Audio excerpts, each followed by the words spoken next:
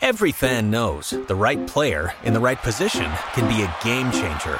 Put LifeLock between your identity and identity thieves to monitor and alert you to threats you could miss. Plus, with a U.S.-based restoration specialist on your team, you won't have to face drained accounts, fraudulent loans, or other losses from identity theft alone. All backed by the LifeLock $1 Million Protection Package. Change the game on identity theft. Save up to 25% your first year at LifeLock.com/aware.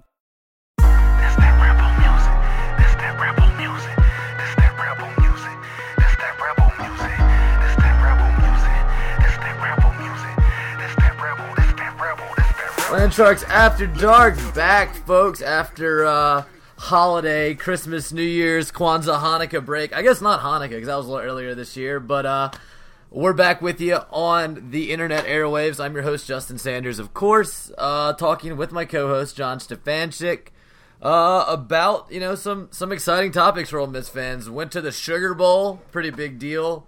And won in very convincing fashion, beating Oklahoma State 48-20 in that game on January 1st. John was there, so we'll get his thoughts on that in just a second. Also, today on the show, we'll be talking about the end of the 2016 recruiting cycle, which is coming up here a little bit less than a month now till National Signing Day. Ole Miss's big visit weekend on the 23rd, I believe, in Oxford. You've heard us talk about that before. Once again, it looks like it's going to be an important part of Ole Miss's recruiting process down the stretch here. Got a lot of big names coming in, a lot of already committed guys coming in to kind of, show the visitors what they could be a part of next year. So it should be exciting. Also, of course, we're going to talk about something we've been super excited about here on the show for the last couple of years, and that is the opening of the brand new Pavilion at Ole Miss.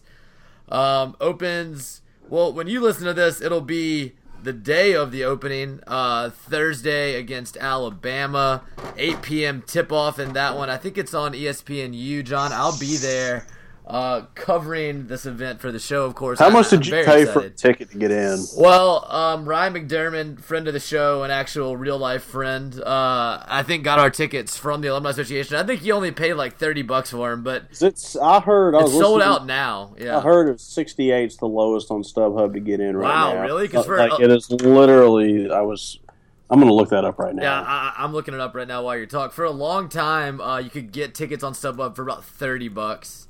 But I wouldn't be surprised now if it's gone up since it is tomorrow, recording this on Wednesday. Yeah, it says from 46, John. So essentially above. I mean, for an Ole Miss basketball game though, that's on a Thursday night at 8:00. That's legit.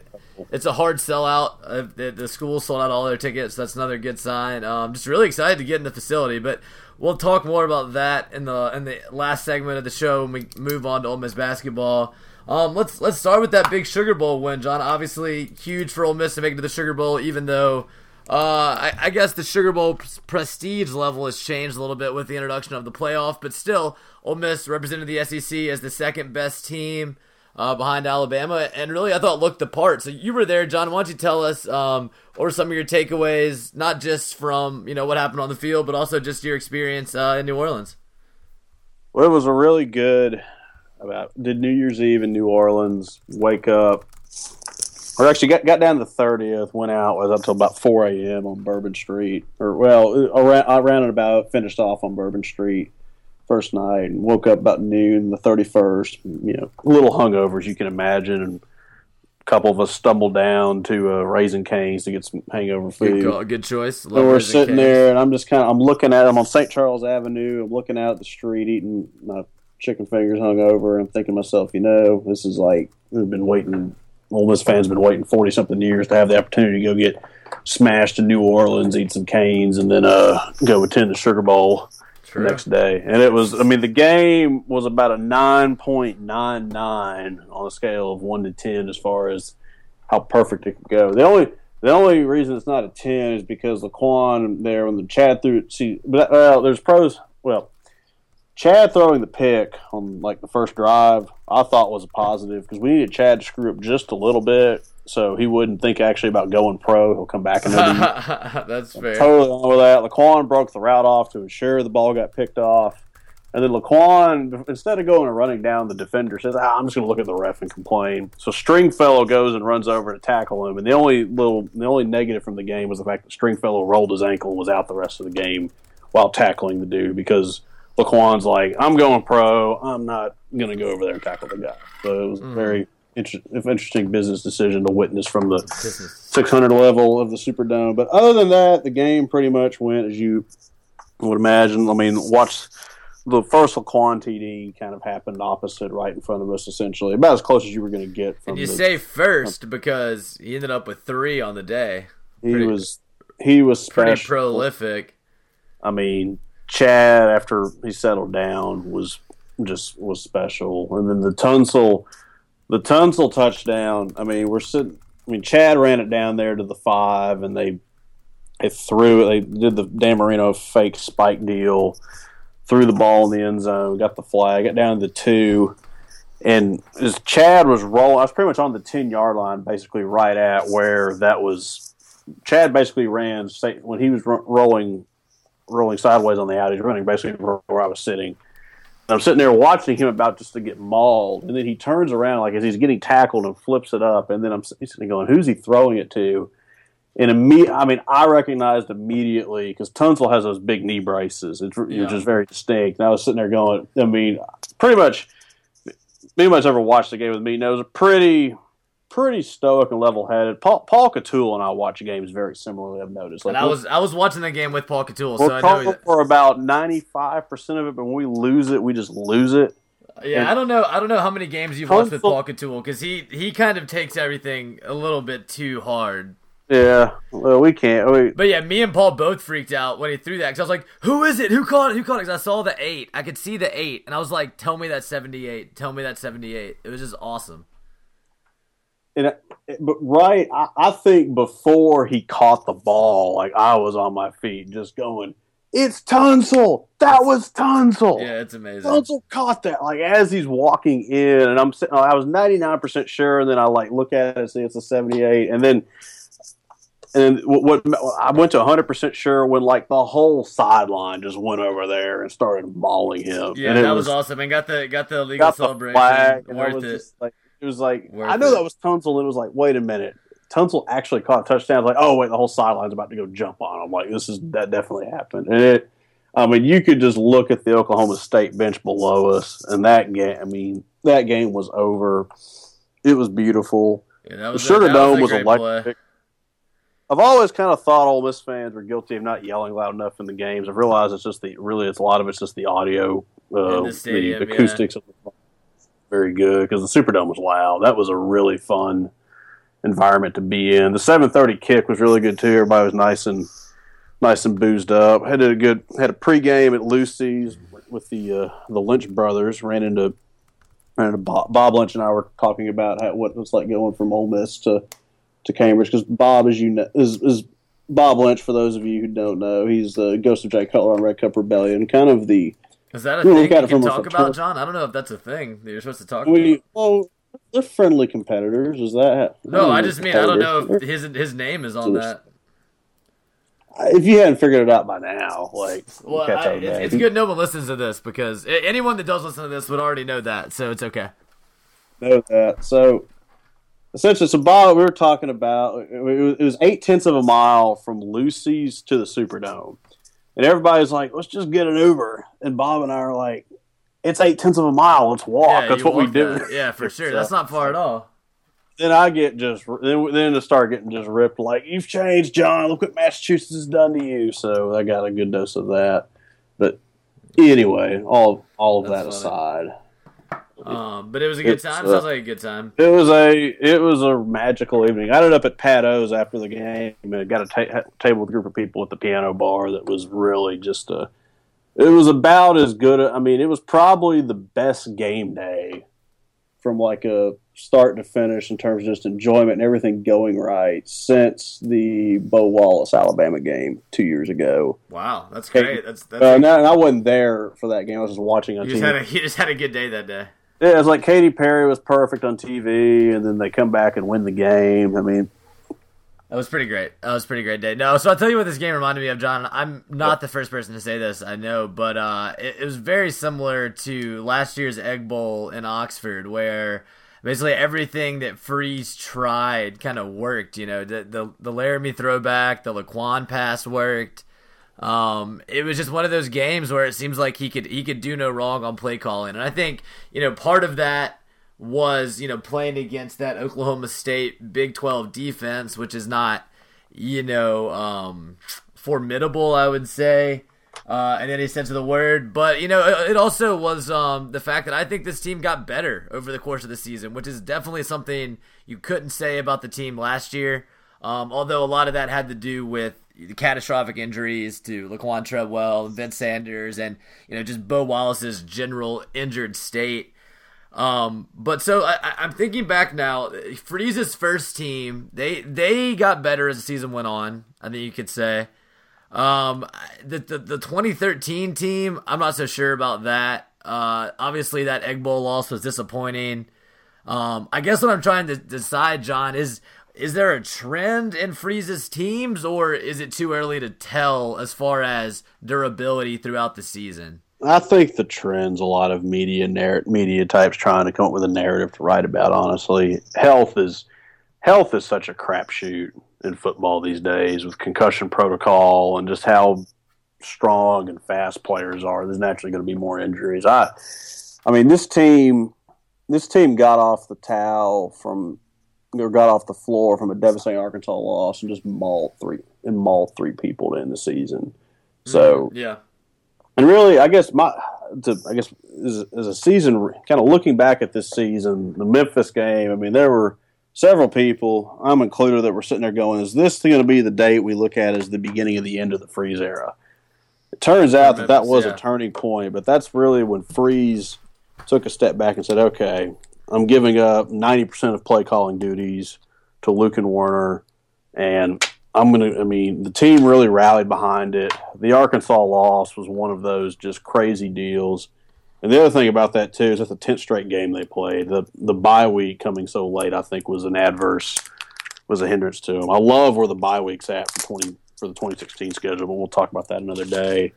But I think it really, this now, especially, being in the building and seeing everybody's reaction to the Sugar Bowl, Ole Miss feels like a program. It's like, yeah, they lose Laramie and Laquan, and Robert. Although at one point, I looked over at people I was sitting with, and I looked at them. I said, guys, so far without Robert Kimdichie on the field playing in games, this defense, we've outscored opponents 64-9. That was at the third quarter.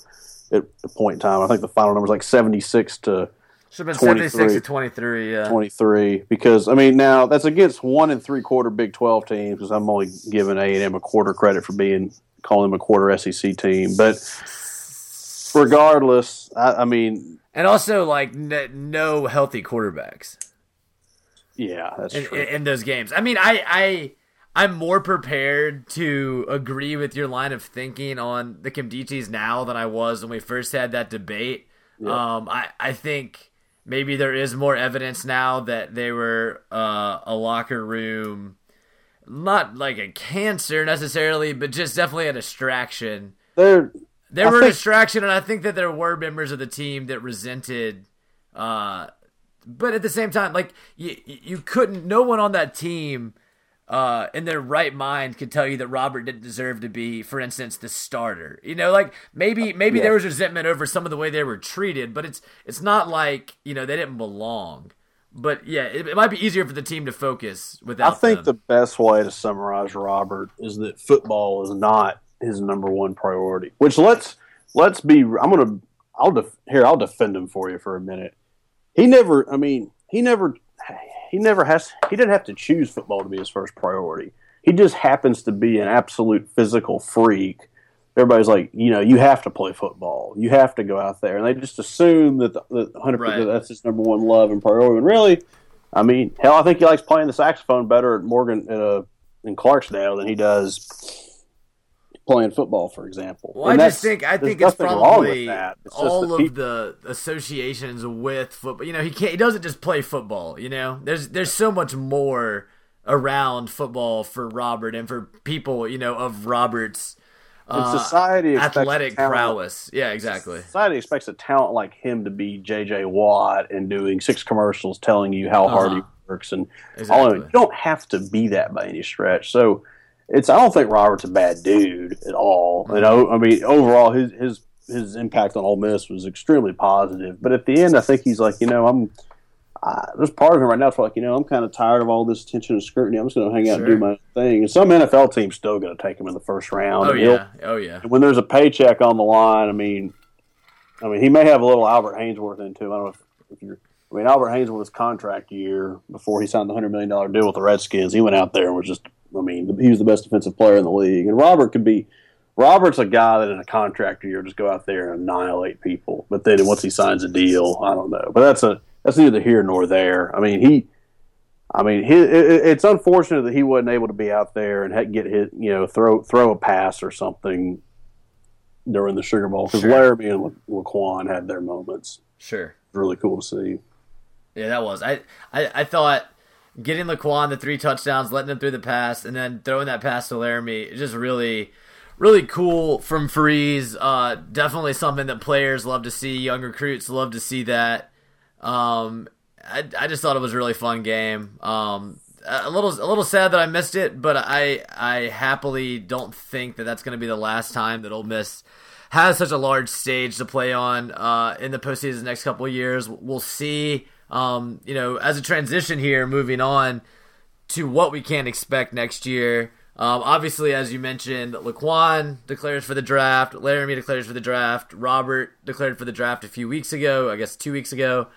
So yeah, big losses there, but obviously at wide receiver, Ole Miss feels good about the depth they have. DeMaurier Stringfellow moves into that number 1 role next year with a whole lot of depth behind him to kind of figure out, who's going to play across someone on the outside, who's going to play in the slot, stuff like that. Evan Ingram announced he's going to return as your starting tight end. Tony Connor looks to be coming back on the defensive side of the ball, and then you have Greg Little committed to step in at that left tackle spot. So where do you see as the biggest question marks, assuming all the commitments Ole Miss has currently stay committed, Greg Little especially being one of those? Obviously, right tackle is a gaping hole at this point. You got to get that figured out. What else do you think Ole Miss fans still need to be, kind of, where do we go next year at this position? Well, you nailed it there. Right, if you can tell me we're going to get a solid right tackle, I would feel really good about chances to make a run. Other spots are,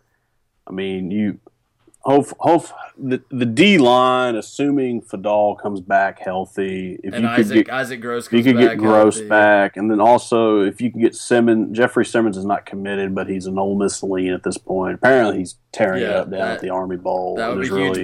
Benito Jones has been really good. Benito Jones started off slow at the Under Armour game last week, but he really came on and was probably the second best lineman on that D lineman on that field. And Rashawn Gary is there's still a lot of buzz around Rashawn Gary. I think it sounds like you could effectively flip a coin for Gary, and then the other big position I think is linebacker. If they could get Mike Juarez somehow, that I would honestly prefer to have Juarez over Gary. Just because me too. Just because the depth on the defense. Because I think it sounds like Simmons and Benito are going to come in and just be maulers inside. Yeah, and Gary's the best mauler at this point, but we have enough D line. Juarez would come in. So obviously, linebacker is. It's going to be tough. Juarez is between Ole Miss and UCLA. It's going to be tough to A, get him out of LA. B, they're basically telling him come in and be Miles Jack again. I saw Miles Jack projected to go 4th overall to the Cowboys in a mock draft earlier today. Yeah, I think Juarez is going to UCLA sadly because he would make a huge impact at Ole Miss, but. It's not like he would have. They're offering him something you almost can't turn down. He gets to stay home, like you said, step in. Probably, the highest profile linebacker in the last 10 years that I can recall, Miles Jack. And Anthony Barr's in the NFL, and there's a. Right, I just mean it's blanking who's the other. You can offer him day 1 playing time at Ole Miss, but UCLA is offering him that in his own backyard. It's really not. And Anthony not Barr surprising. is playing really well for the Minnesota Vikings, so Moore has already proven he can put a guy in the league, and he's going to just go pull up a mock draft and see where Miles Jack is. I would expect him to ultimately sign with UCLA. A key date though is somebody dug it up, is that I think January 14th, the last day he can enroll in the spring semester at UCLA, where it's February 4th or 5th at Ole Miss. So he could, if Juarez wanted to enroll this semester, he could actually wait till signing day, essentially, for Ole Miss. So if he goes past the 14th and basically goes another 10 days without committing, I think that's an indication. Obviously, because he hasn't committed to UCLA, that's an indication that he's heavily interested in Ole Miss. But also, from the enrollment standpoint, that means Ole Miss is a serious contender. If they can find a way to get his parents to campus, it sounds like they really have a shot to land the kid. I almost think they would if they can find a way to get him. I just don't. I mean, it's get him to campus once, but if UCLA is offering him just as good of a spot and then come to every game, it's just, I don't know. I just don't see it happening, which is very upsetting because I would love to land not just a linebacker, but the top linebacker in the country. On a lot of services. Another pro, and maybe you can. The SEC's had a really good bowl season outside of Florida, which is a really an overrated team without Will Greer, and they don't care. And then A&M's, they're 3/4 Big 12, I think. But one of my friends texted me earlier and said he watched an interview at the Army All-American game with Mike Juarez, and apparently the interviewer asked if he was worried about Jim Mora possibly leaving UCLA, and Juarez's answer was something to the effect of, no matter what happens, we'll be okay, talking about UCLA. So that just kind of, to me, I think it's obvious at this point where he's leaning, but I think he has Ole Miss as that number 2 just in case, something changes and he decides he wants to leave. If UCLA screws it up, he's going to Ole Miss. Exactly. But he's going to UCLA. And if I were him, I wouldn't blame him. I mean, UCLA has they're one of the 3 best schools in the country from a linebacker output the past 3 or 4 years. The whole Moore tenure there, they've been terrific at that position, for sure, both in college and for professional development. Mm-hmm. Yeah, for sure. Trying to think, what other recruiting needs have we not touched on here? Obviously, Drake Davis went to LSU. True, Sounded like the staff didn't really want him that bad, honestly. I just that vibe or not. Yeah, a little bit. I picked up on that. Obviously, Drake Davis is an impressive talent, but very raw. I would say he's going to need a redshirt year to kind of get ready to play in a system every day.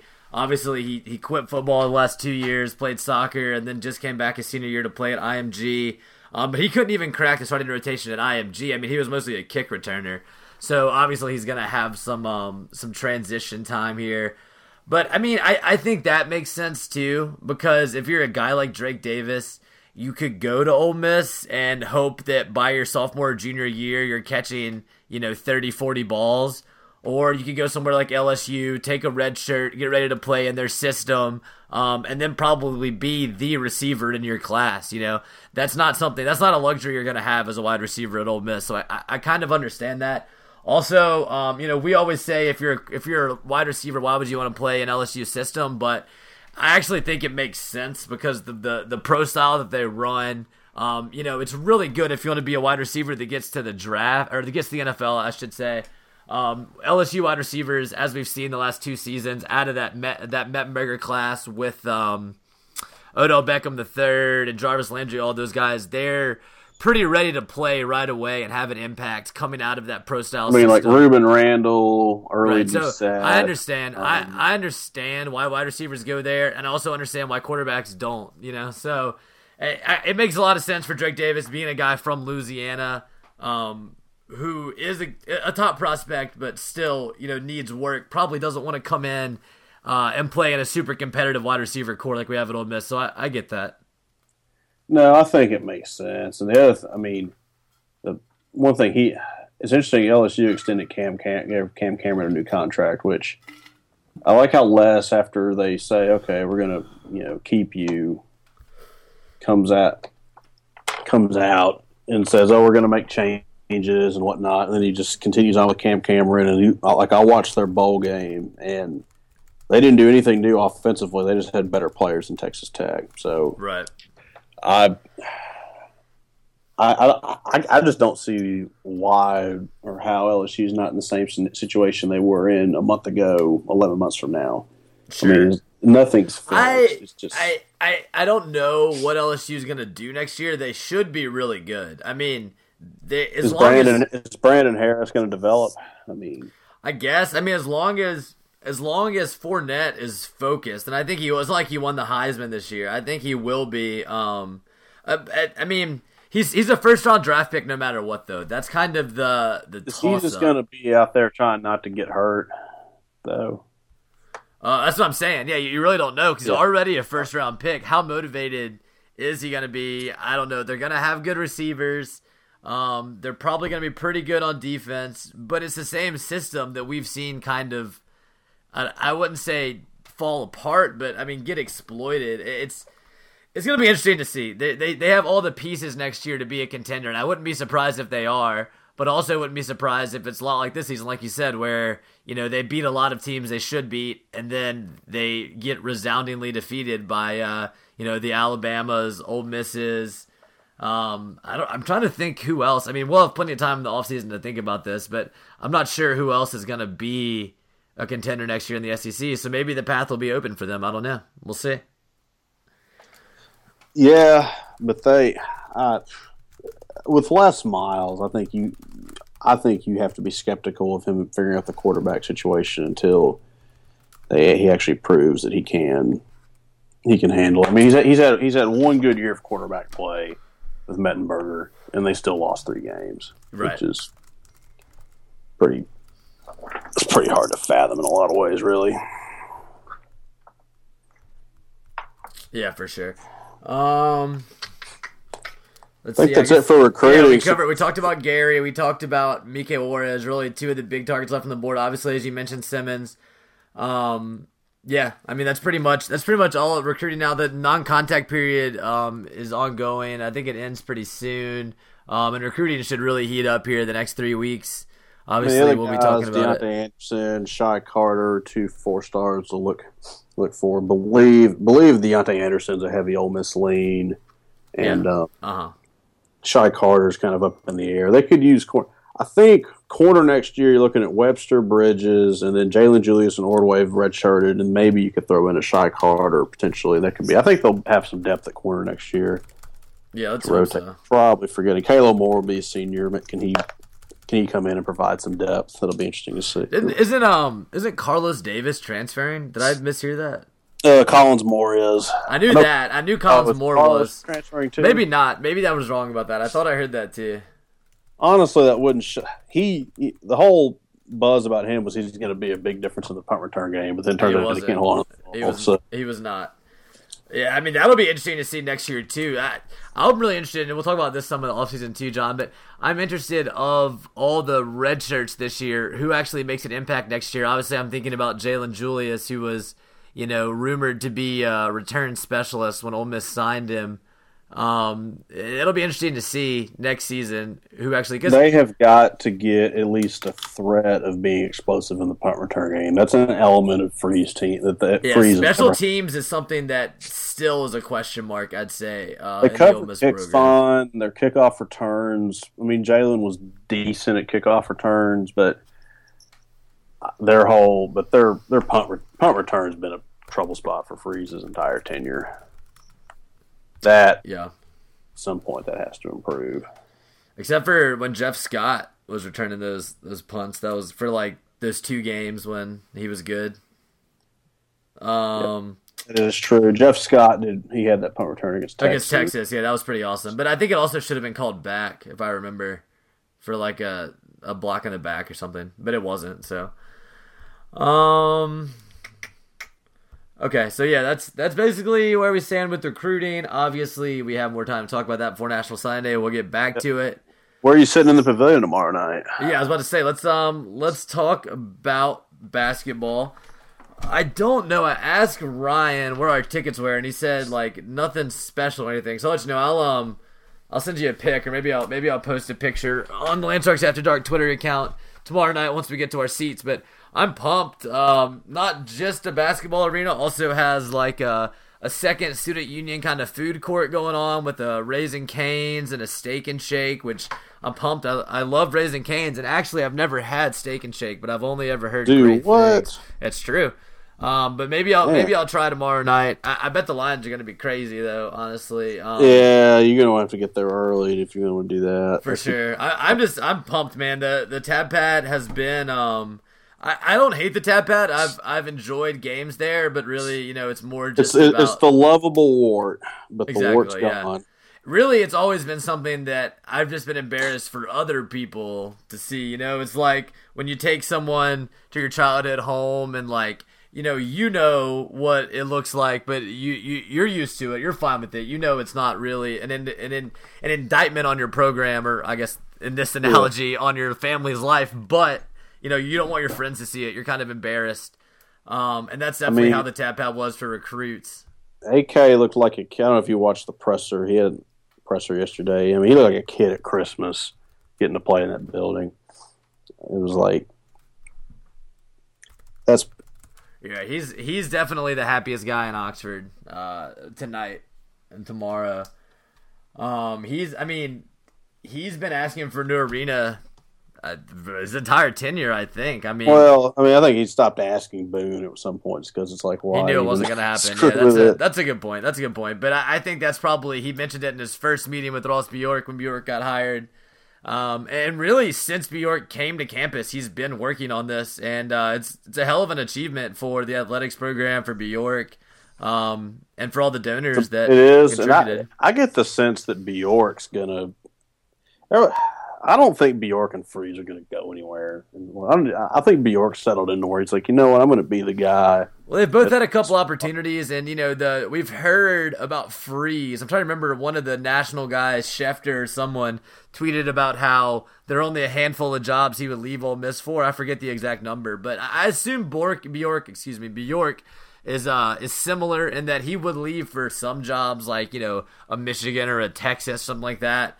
But I think even Texas, it's like, do you really want to deal with all that crap? I mean, think about the step up just on your resume and in pay scale that would come with that if you were Ross Bjork. I mean, that's a much better job. It's a much more prominent job. If you're on a team that's at the top of if you work for a school that's at the top of the SEC West, is there really much higher you can go in college athletics? I mean, I would think I would expect pro sports to be the calling card. Well, that's what I'm saying. I agree with that, okay, and so I think a job like Texas would be a stepping stone. I mean, I think it's kind of silly for you to say that that they're comparable, the Texas AD job and being the best in the West or whatever. The Texas athletic director DeLoss Dodds in 2013, $1.1 million. Ross Bjork makes $400,000. Yeah, I'd be interested. I mean, Ole Miss probably bump that up somewhere. I think so. Probably could. They need to. Maybe the Texas job looks better to pro. I don't know. It's interesting to see. But regardless, what Ross has done in, I guess, is it 4 years now? Going on, I think 4-year anniversaries in April with him. Wasn't he hired after Freeze? Yeah, he was after Freeze. He was so 4 years, yeah. Yeah, spring of March of 2012, give or take. So he's done a lot. So let's just go through some of the things he's achieved. So they went back to Omaha in baseball. They're bowling in the football stadium. First thing was managing Marshall Henderson's off the field activity. True, and getting Andy Kennedy's first NCAA berth. The tournament, which they won the SEC tournament. Built a new basketball arena. Well, I'll even go back to I keep backtracking. Winning the Egg Bowl, Freeze's first year, honestly. Yeah, but that's more Freeze. That's more Freeze than Bjork. Point is, Ross shows up. They actually win. They win an Egg Bowl. Well, I'm trying to pin down things we can actually give him credit for, and I think yes, managing Marshall Henderson, that's a good one. Obviously building the arena. I think raising the salary for most of the major coaches. Let's see. I mean, building lots of facilities. The management of the Vaught Hemingway expansion. I mean, initial rendering the Manning Center, the Pavilion, all of that stuff. Yeah, because the $150 million campaign was in place when he came in, but what to do with that money? I mean, obviously, they're going to build the arena. Sorry, what'd you say, John? John, did we lose you? Can you hear me? Yeah, you're back. All right, sorry, folks. Lost John for a second there. Yeah, so you were saying the money. Saying when Bjork came when Bjork came in, the Forward Together campaign was in place, and obviously they're going to build an arena. But how were they going to prioritize all the football money essentially? And instead of the initial rendering was let's mimic the south end zone and build another bunch of suites in the north end zone. And Bjork comes in and says, okay, for on the field performance, we need to do things to the IPF, strength and conditioning, and so on and so forth. Mm-hmm. Build a new what's the Cafe 1810 or whatever? Yeah. Whatever that's called. The Manning Center, like cafeteria, basically. 1810, yeah. 1810 because Archie and Eli, 18 and 10. The grill at 1810. Yeah, everybody. That's it. I've eaten there before. It's good. And then he looked at the Pavilion. I don't think the Pavilion would have like the second version of the student union aspect. That was smart. And also the Ole Miss Hall of Fame that's in there. There's a lot of cool stuff in there. The other thing is instead of building another set of just massive suites on the north end zone, which Bjork realized, and this is very smart because where things are going these days is you need premium seating options is the best way, most efficient way to increase revenue as opposed to volume, because you're not going to get 80,000 people in the vault every weekend. There's really no reason for it to be more than 65,000 people. But he increased premium seating, and he did it using the south end zone with those field level suites. And then I think so he's added premium seating with existing structure, and then he keeps the existing jumbotron in the north end zone as well while bowling it in. So that's a $6 million project they didn't have to knock down. And they're adding 2 video boards on the side. Really, I mean, he's done a good job being efficient with money with the Vaught Hemingway component. I think at some point you have to do a big overhaul on the concourses of Vaught Hemingway and the guts of the stadium. Sure. I think that's probably one of the next. I just think some of the creativity. You would think Swayze's good to go. The Pavilion's going to be good to go. Gillum Center's going to get some renovations. Oh, he built the parking garage. We forgot about that. That's something the Ole Miss people talked about for years and never got done. I was going to say just what really is great about Bjork is the creative approach he takes to some of these problems. Like I think moving the student section to the north end zone after you bowl it in is brilliant because students don't have to walk as far from the Grove. It's right next to frat row. It's going to make all the other lines move more quickly. I think that's really smart. I think turning the Tad Pad eventually into another green space for student tailgating is a really smart idea. This is kind of adding to what you said about the student union aspect of the Pavilion food court. I just think he kind of isn't afraid to try new things. Obviously, the right field at Swayze is kind of something that other places don't really have, and I've been impressed with his ability to legitimize it while still not taking away, what makes it so unique. His management of game day envirment is extremely great. impressive. Yeah, Look at this when we were there first year under Bjork. I mean, at the end with Boone, they were essentially like going through TSA to get the student section. And it took forever. It took hours to get in. Bjork comes in and is like, "Look, we need people in the building, and you guys. I mean, as long as you don't have a handle hanging out of your pocket, you're going to have no problem getting it." I think basically Bjork, just realized that Ole Miss students wanted to drink, and if you want to keep them in the stadium for longer, you let them drink in the stadium instead of making them go back to the Grove. You're competing against LSU and go down there, and it's like so there's your exactly. No, so and on top of all of that, obviously the number one thing that that Bjork's created is just the attitude throughout the athletics department that Ole Miss can be better. That the thing you always heard about Pete Boone was, contentment with Ole Miss's place as 12 to 14th in the SEC. Although he that didn't time would care only where 12. they finished. The only reason he cared where they finished because he wanted to keep his job and keep his seat at the table. Exactly. And Bjork it's a whole different ball game with the people running athletics department now. Where Ole Miss has been in the past is not enough. They want more, and so that's really been the biggest change under Bjork. Really, I think there's all this untapped potential that's now all of a sudden you're in a league, you're in the best league. You're part of the SEC network's been launched to where it gives. I mean, the worst SEC job is probably a top 25 job. There's a minimum of top 30 I mean, I don't know where you would put Kentucky and Vanderbilt on that list, but if you throw them out, everybody else is at least a top 30 gig, I would say, in college football. So you have all the pieces in place to be one of the 10 or 15 best programs nationally. And I mean, that's what they're acting like right now. They look at the recruiting class and where they've been on the field. So no doubt. Let's talk briefly about the actual game on the court here. Ole Miss did lose the SEC opener to Kentucky. I think it was like 83-61, something like that. I'll back it up real quick. So I watched them. First game I watched all year was Memphis, and I was impressed with how they played. It was a tough. Yeah, Memphis is just real bad. Memphis is bad. I thought again watching Troy and Memphis, I go, I think they have better front court play than I thought they would. Giello's actually a solid, versatile player. Saiz is important to them. He's got to be. There's just no depth, And we saw what happened when he gets in foul trouble. At Kentucky, yeah, he was basically non-existent. But Kentucky's got you can't really judge it by Kentucky because they have access to elite athletes that really, Kansas and maybe 2 or 3 other schools have access to. So. That doesn't really bother me. I think you have to wait at least 4 conference games into where you make any kind of real sense of, is this like a 9-9 SEC team? I mean, I thought coming off Troy and Memphis, I could see maybe they go 11-7, 12-6 even, and really be knocking on the bubble. Then Kentucky happens, everybody's kind of sour on it, but they're 10-3. See, Alabama's the type of team they need to. I can't remember if they play them once or twice. If they play them twice, at a minimum, they need to split it this year. Yeah, I think it'll be a good test of. They should be, if they're going to be an NCAA tournament team, they should win tomorrow night at home. Obviously, I think it's a good test of how Ole Miss is going to do this season because Alabama is one of those teams that's kind of in the middle of the league.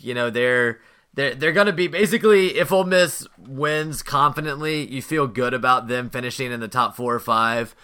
If they struggle, probably a middle of the league team. And if Alabama is better, I think Ole Miss is probably going to be lucky to get to 500 in the league. So we'll see. Ole Miss is probably somewhere between 4 and 10 in the league. If they lose tomorrow night, they're probably more of a 7-10 team. If they win, they're probably a 4-8, depending on how they win and whatnot. So. Then Georgia comes in Saturday. If they win both of these games, you're looking at this going, shoot, they could finish 4th or 5th in the league, and they're off and going, have a new arena and whatnot. But the cynical way of looking at Ole Miss basketball is they're going to go 0-2 the first 2 games of the Pavilion just because that's what happens. But I'd be curious to see how they come out and play. I think they respond after getting kind of more or less just absolutely punked in Lexington.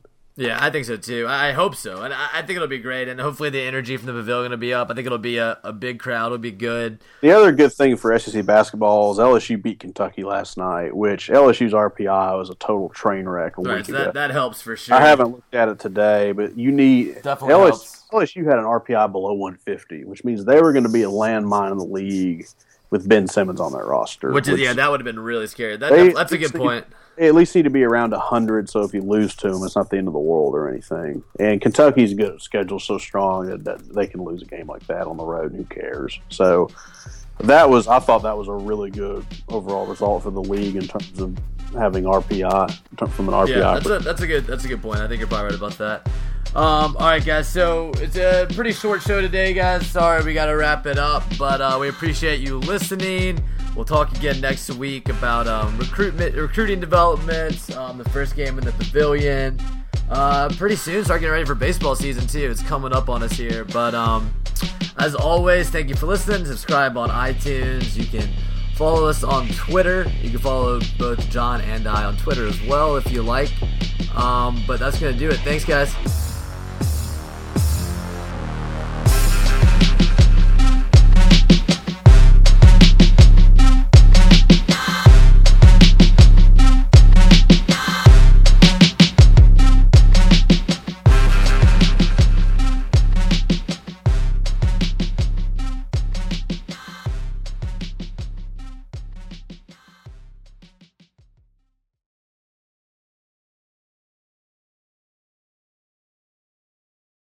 Every fan knows the right player in the right position can be a game changer. Put LifeLock between your identity and identity thieves to monitor and alert you to threats you could miss. Plus, with a U.S.-based restoration specialist on your team, you won't have to face drained accounts, fraudulent loans, or other losses from identity theft alone. All backed by the LifeLock $1 Million Protection Package. Change the game on identity theft. Save up to 25% your first year at LifeLock.com/aware.